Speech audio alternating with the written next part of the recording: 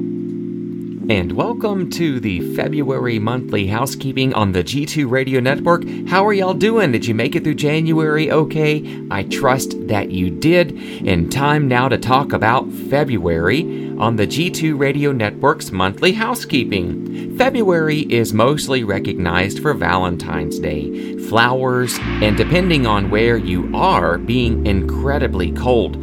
Oddly enough, even though it's just another month, there's a lot of history behind this month of romance and love.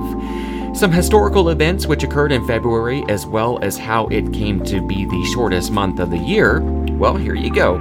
February fluctuates between having 28 and 29 days per year. The 29th day only occurs every 4 years during leap years. And in 713 BC, February was officially added to the Roman calendar. If you were born in February, your birthstone is amethyst, beautiful, absolutely beautiful, and your flower is primrose.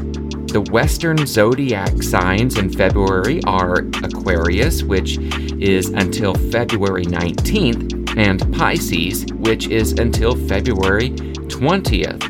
Over time, the length of February kept changing back and forth, and at one point, it had as little as 23 days.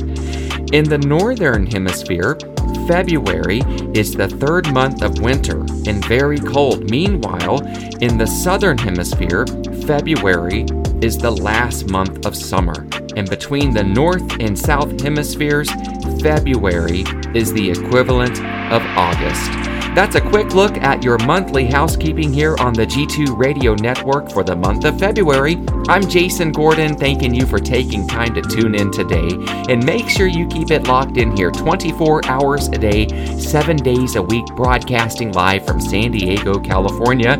This is the G2 Radio Network. And please don't forget to like, subscribe, and follow. Check out our Instagram and our Facebook page. Just search for G2 Radio Network.